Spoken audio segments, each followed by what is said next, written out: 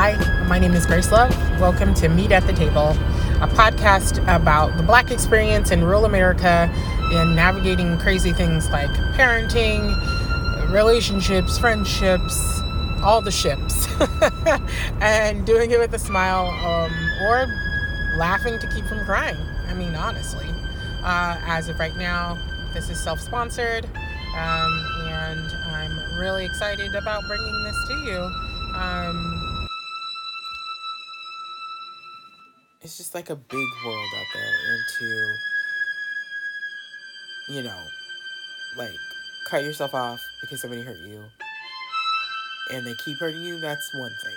But to cut somebody off and not give them a chance to redeem themselves or even let them know that you've been hurt by them.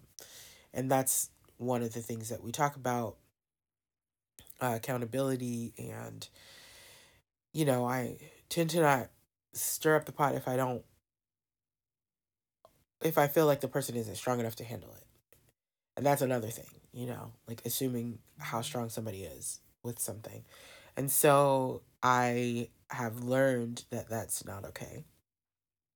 I'm still learning every day. And also just like trying to be one with, like, some things just don't work out. Sometimes it's really hard. So, what you do is you press forward and you keep marching. And while I don't want to give people the benefit of the doubt, like, I feel like that's like the only thing I do. Um, it's still really important to at least provide space for someone to be accountable, and that space should be safe, you know. And if the person doesn't feel safe and you don't feel safe giving them that safe space, then that says something too.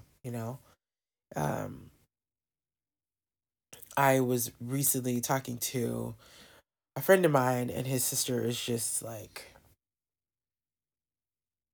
whew, she's something.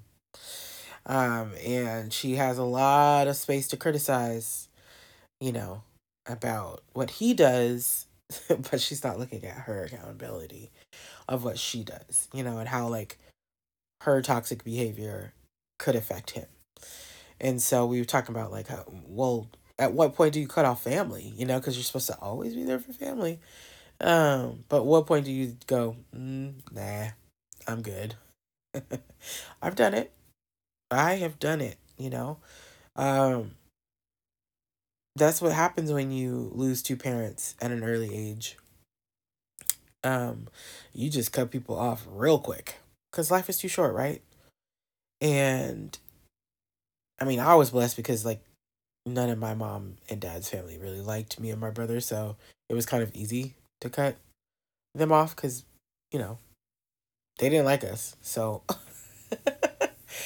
um, and to this day, like, there's a couple of relationships I've done my best to mend, at least as far as being cordial and stuff like that. But overall, I just, I never fit in. And we didn't really know my dad's side that well. And that was hard, but, like, it was necessary, because there was a whole drama with my mom's funeral, like, huge drama. And, I'm sitting there trying to mourn my mom, and people are talking about flying her body to the south so that, it was just a mess, to say the least. And that was freeing, I think that was, like, one of the first times I was just like, cool, I don't have to be in company with you. And it's okay for me to guard my space. Um, but, like, if you do want to mend or repair or start to heal that wound, I think it's definitely important to call these people out, right? Because can't nobody work on nothing if they don't know, And it's baby steps, You guys remember that movie? What's that movie? What About Bob? I love that movie. Anyways, oh, I love that movie. Bill Murray is, and I can't think of who. I think it's Dreyfus is the um the other main character in this movie. Anyways, he just talks about baby steps. So every time I say baby steps, I always think of that movie. Baby steps. Baby steps onto the elevator. Baby steps into the lobby. Yeah, just take your baby steps, you know? And also make sure you eat.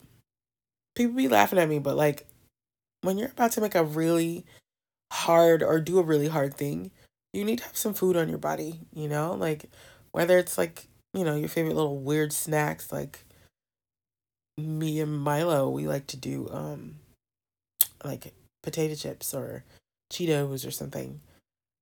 He really likes Cool Ranch Doritos, which I'm very proud of. Um, at least I taught him that. But yeah, I just like we have to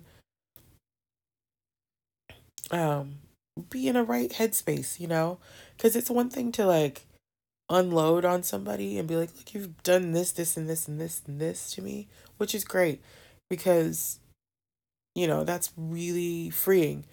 But if you've waited that long, and that list is that long, then you have to look inward and be like, okay, shoot, I waited a long time to get this off my chest. But and sometimes it takes a while, and that's totally fine. That I respect that.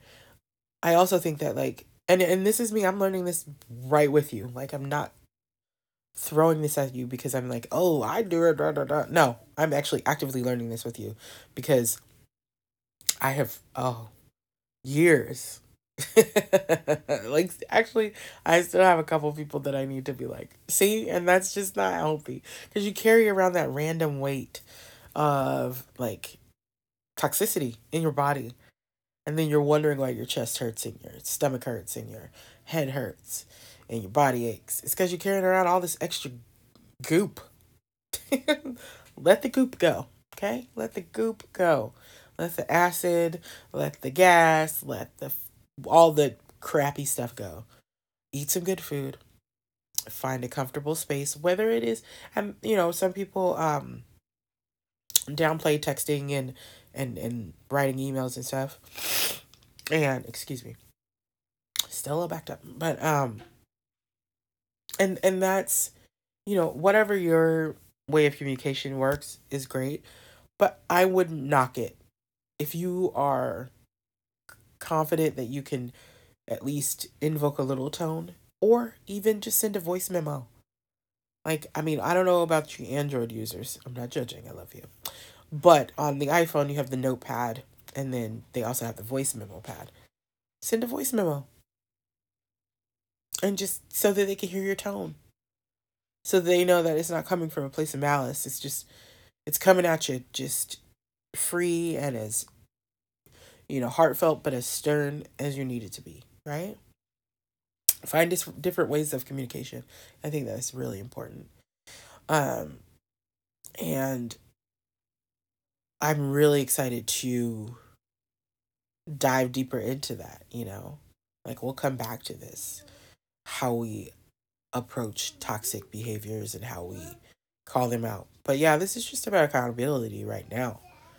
Making sure you're accountable for your actions and they're accountable for theirs. And like, a lot of people, a lot of therapists use I feel, I am, instead of like placing blame on somebody. Um, and I think that that's definitely important as well. And I've been told I write really flowery, so that's why like I get docked on a lot of my papers and stuff that I do because I don't speak English the way that, you know, the modern person is supposed to speak English. So when I say something like, okay, like for example, if I say, um, the way that you brush past me really hurt my feelings. Instead of that, I would say like the intense force that you exuded when you passed me made me feel like you were mad at me. And that's ridiculous. I mean, it's not ridiculous, but it's just like I speak that way, right? And I don't always speak like cleanly. It's not always a direct thing. And so sometimes people can interpret it all kinds of ways. So, my advice is be direct, don't hold the list too long, and eat some food. I think that's like, yeah, I think that's like really key. I think that would really help. Well, I hope that you found value in this, and I look forward to speaking with you and just connecting with you on deeper levels each week. And I'm super excited that I got to spend this time with you. Thank you for listening. Please subscribe on my YouTube channel. And I look forward to the next one.